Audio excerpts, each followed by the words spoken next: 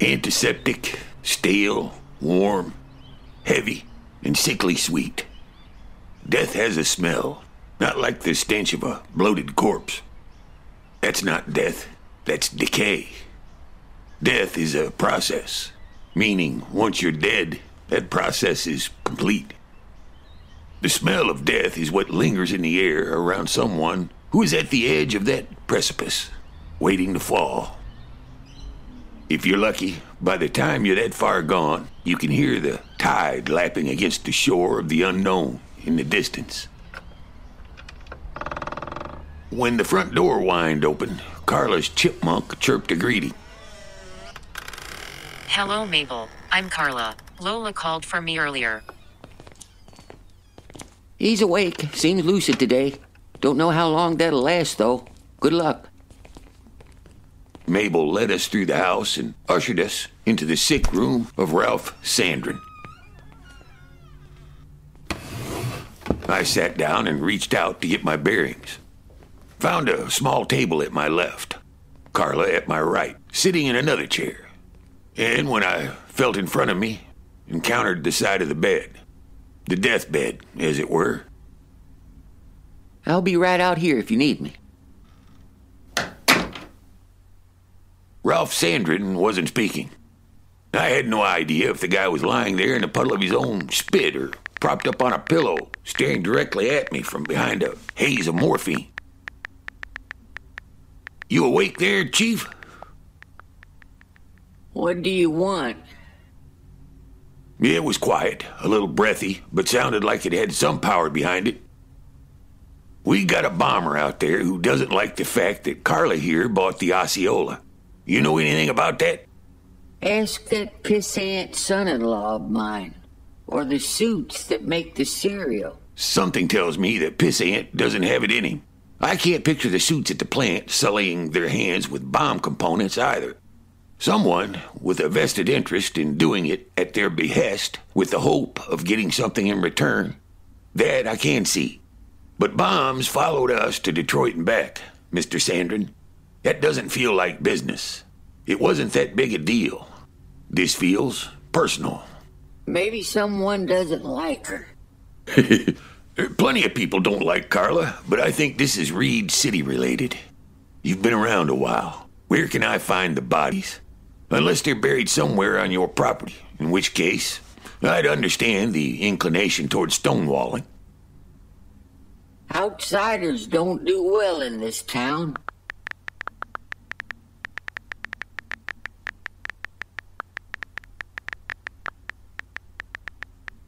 You were an outsider. Why did you leave Illinois? From what I read, your family was comfortable there. Your wife was active in the community.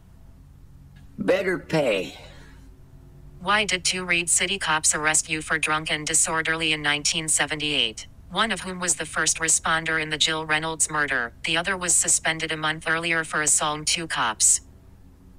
Because I was drunk and being disorderly. That one snatched a smile out of me. So, good relationship with law enforcement then. We stayed out of each other's way. Why did the council fire you? Carla clearly had a list she was working from because she was quick on the draw. People want things done. Then they get squeamish about what it takes to get there. Get things done, like, I don't know, a building demolished by way of bomb?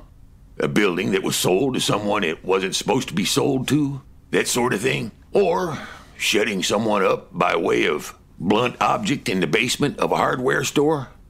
Exactly how does this town operate, Sandrin?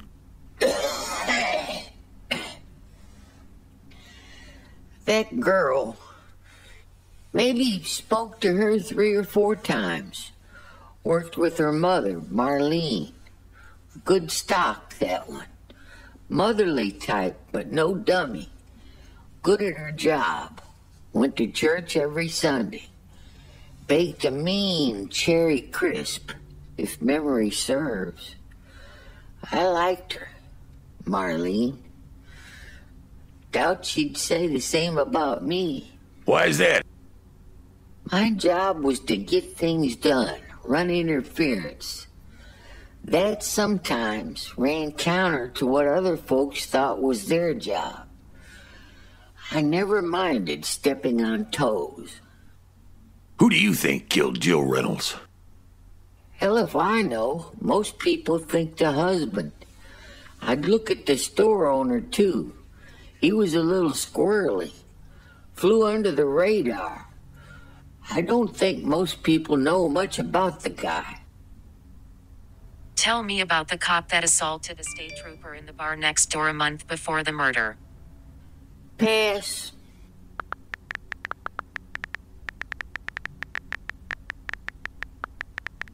What do you mean, pass? You can't pass. Tell me. Nope. Pass. Okay, now I need you to cough up something about this hotel. With that family, I'm certain you have some stories. I don't know anything. You're confusing my desire to not get caught up in anything involving cops with me having information. He was a cop with the city PD. Buddies with the first guy to get to the Reynolds scene that day. The guy who bungled it. I doubt the city report even exists. Chief had a big bonfire in his backyard when he retired. We all drank a lot. Sometimes at the bar, more often at the Osceola. I remember having to go to his room to make a call once during a New Year's Eve party. It was loud downstairs, and I needed to check in with my wife. He told me to go up and use his extension. Carla shifted in her chair, and the barrage of clicking abruptly stopped. Wait, the cop lived at the Osceola?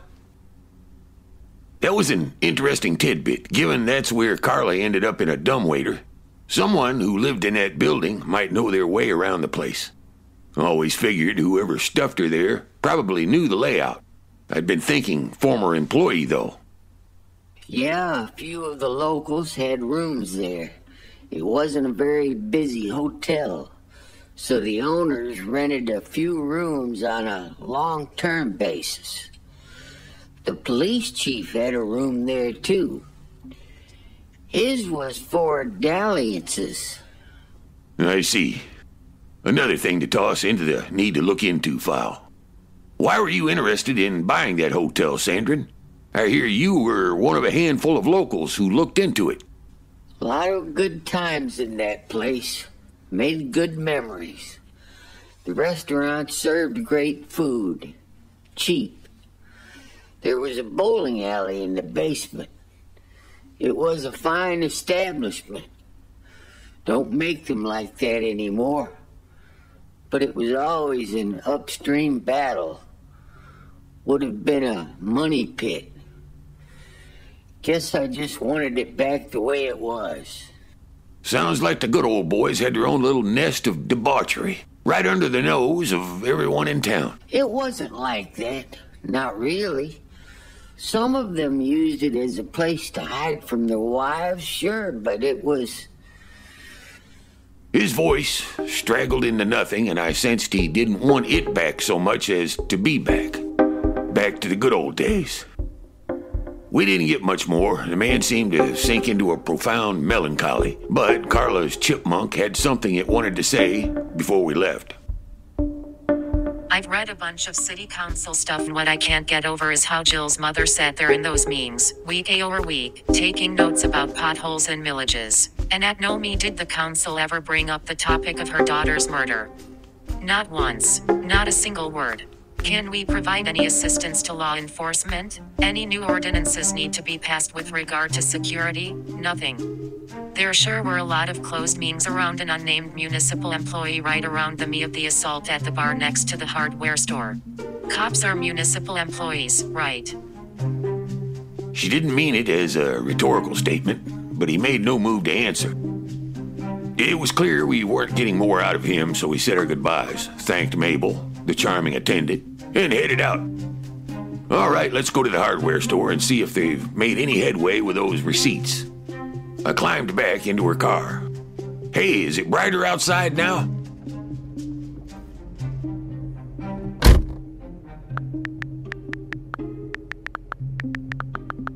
It did get sunny. Why?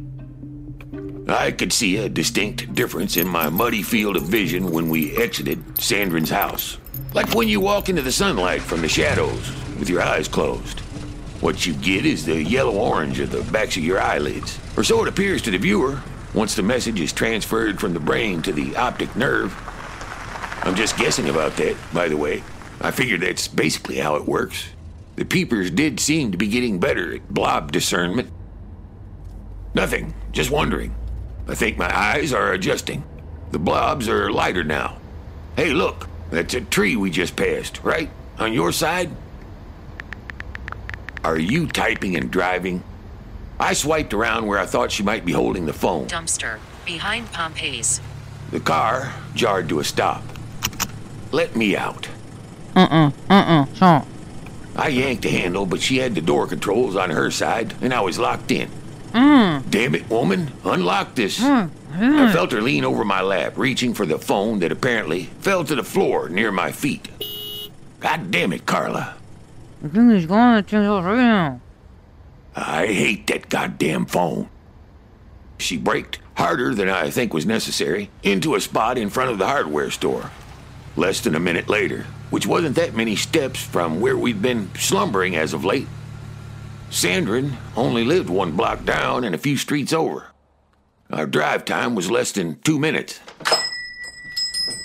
What met us when the hardware store door opened was a wall of warmth and a groan that was loud enough and projected with such feeling that I not only immediately knew who'd made it, I barked out a guffaw in the direction from whence it came.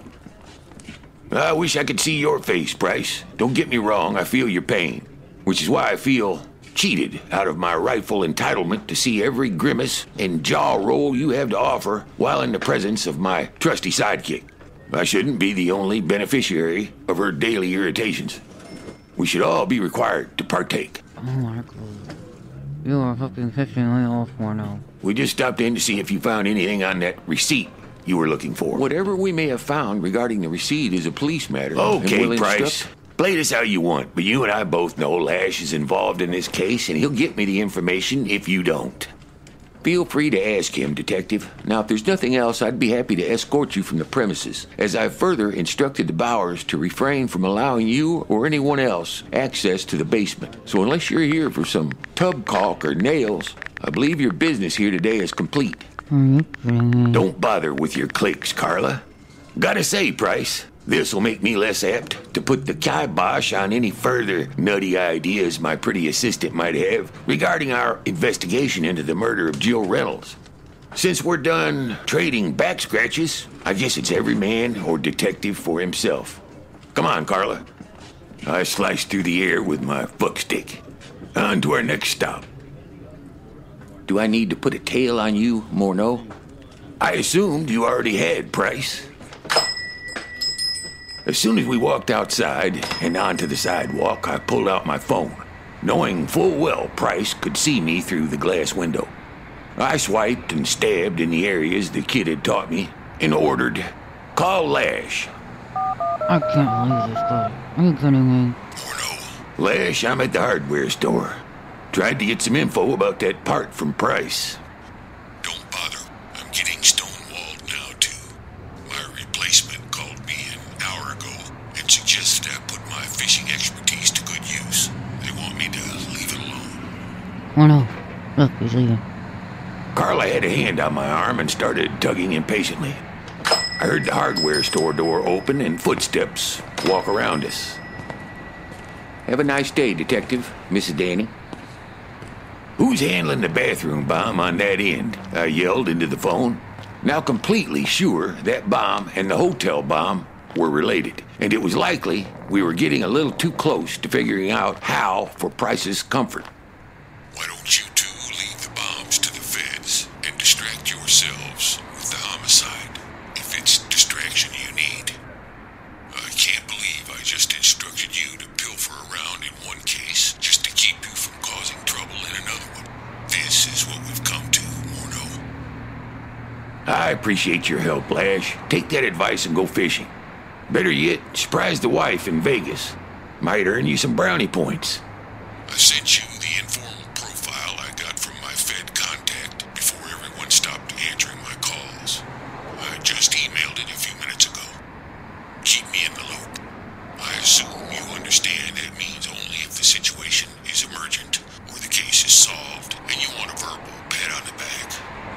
You got it. I disengaged the call and slid the phone in my coat pocket. What do you say, Ono? Come on. We're done investigating for the day. I need a drink. Wait, what do you mean done? Done means done. So I guess that's what it means. Done.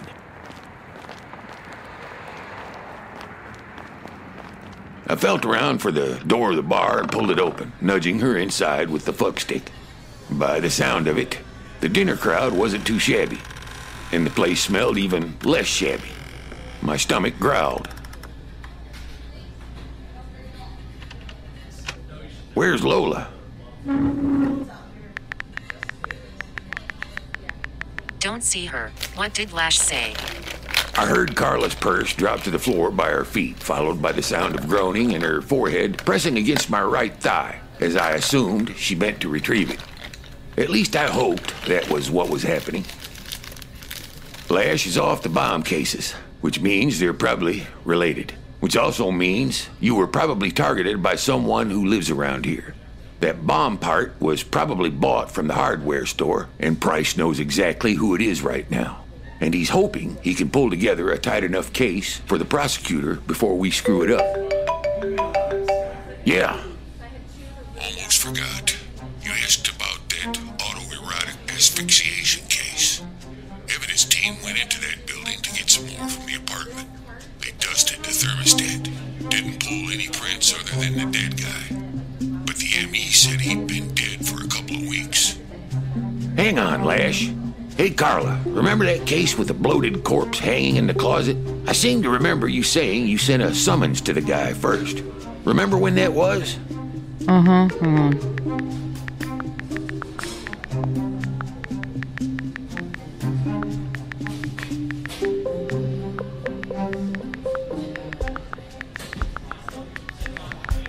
I held my phone near hers as the chipmunk read what she'd typed.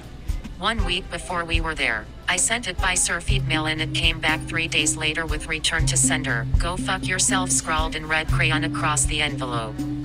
I think he was on house arrest prior to that and got released the month before. Probably tossed it in the trash. The one by my desk. If not, check the wire basket on the desk. Also, when we were at the building that day, the super came out of what I thought was a janitor's closet at the end of the hallway near the dead guy's door, right as we came out of the stairwell, like he knew exactly when we'd arrived. Seemed weird at the me. Maybe check in there.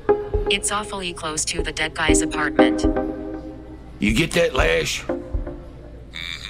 Doesn't sound like he could have written a return to sender business if that came back to you a few days before you guys visited.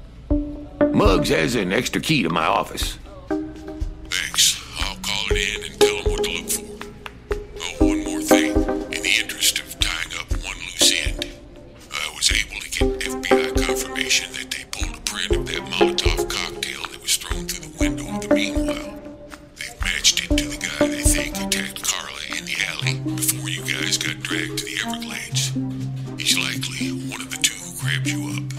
They're working to link him to Mercedes Sandoval, but I think we're clear as far as that one having nothing to do with Carla's other 2 bombs. Thanks, Lash. Good luck at the slots.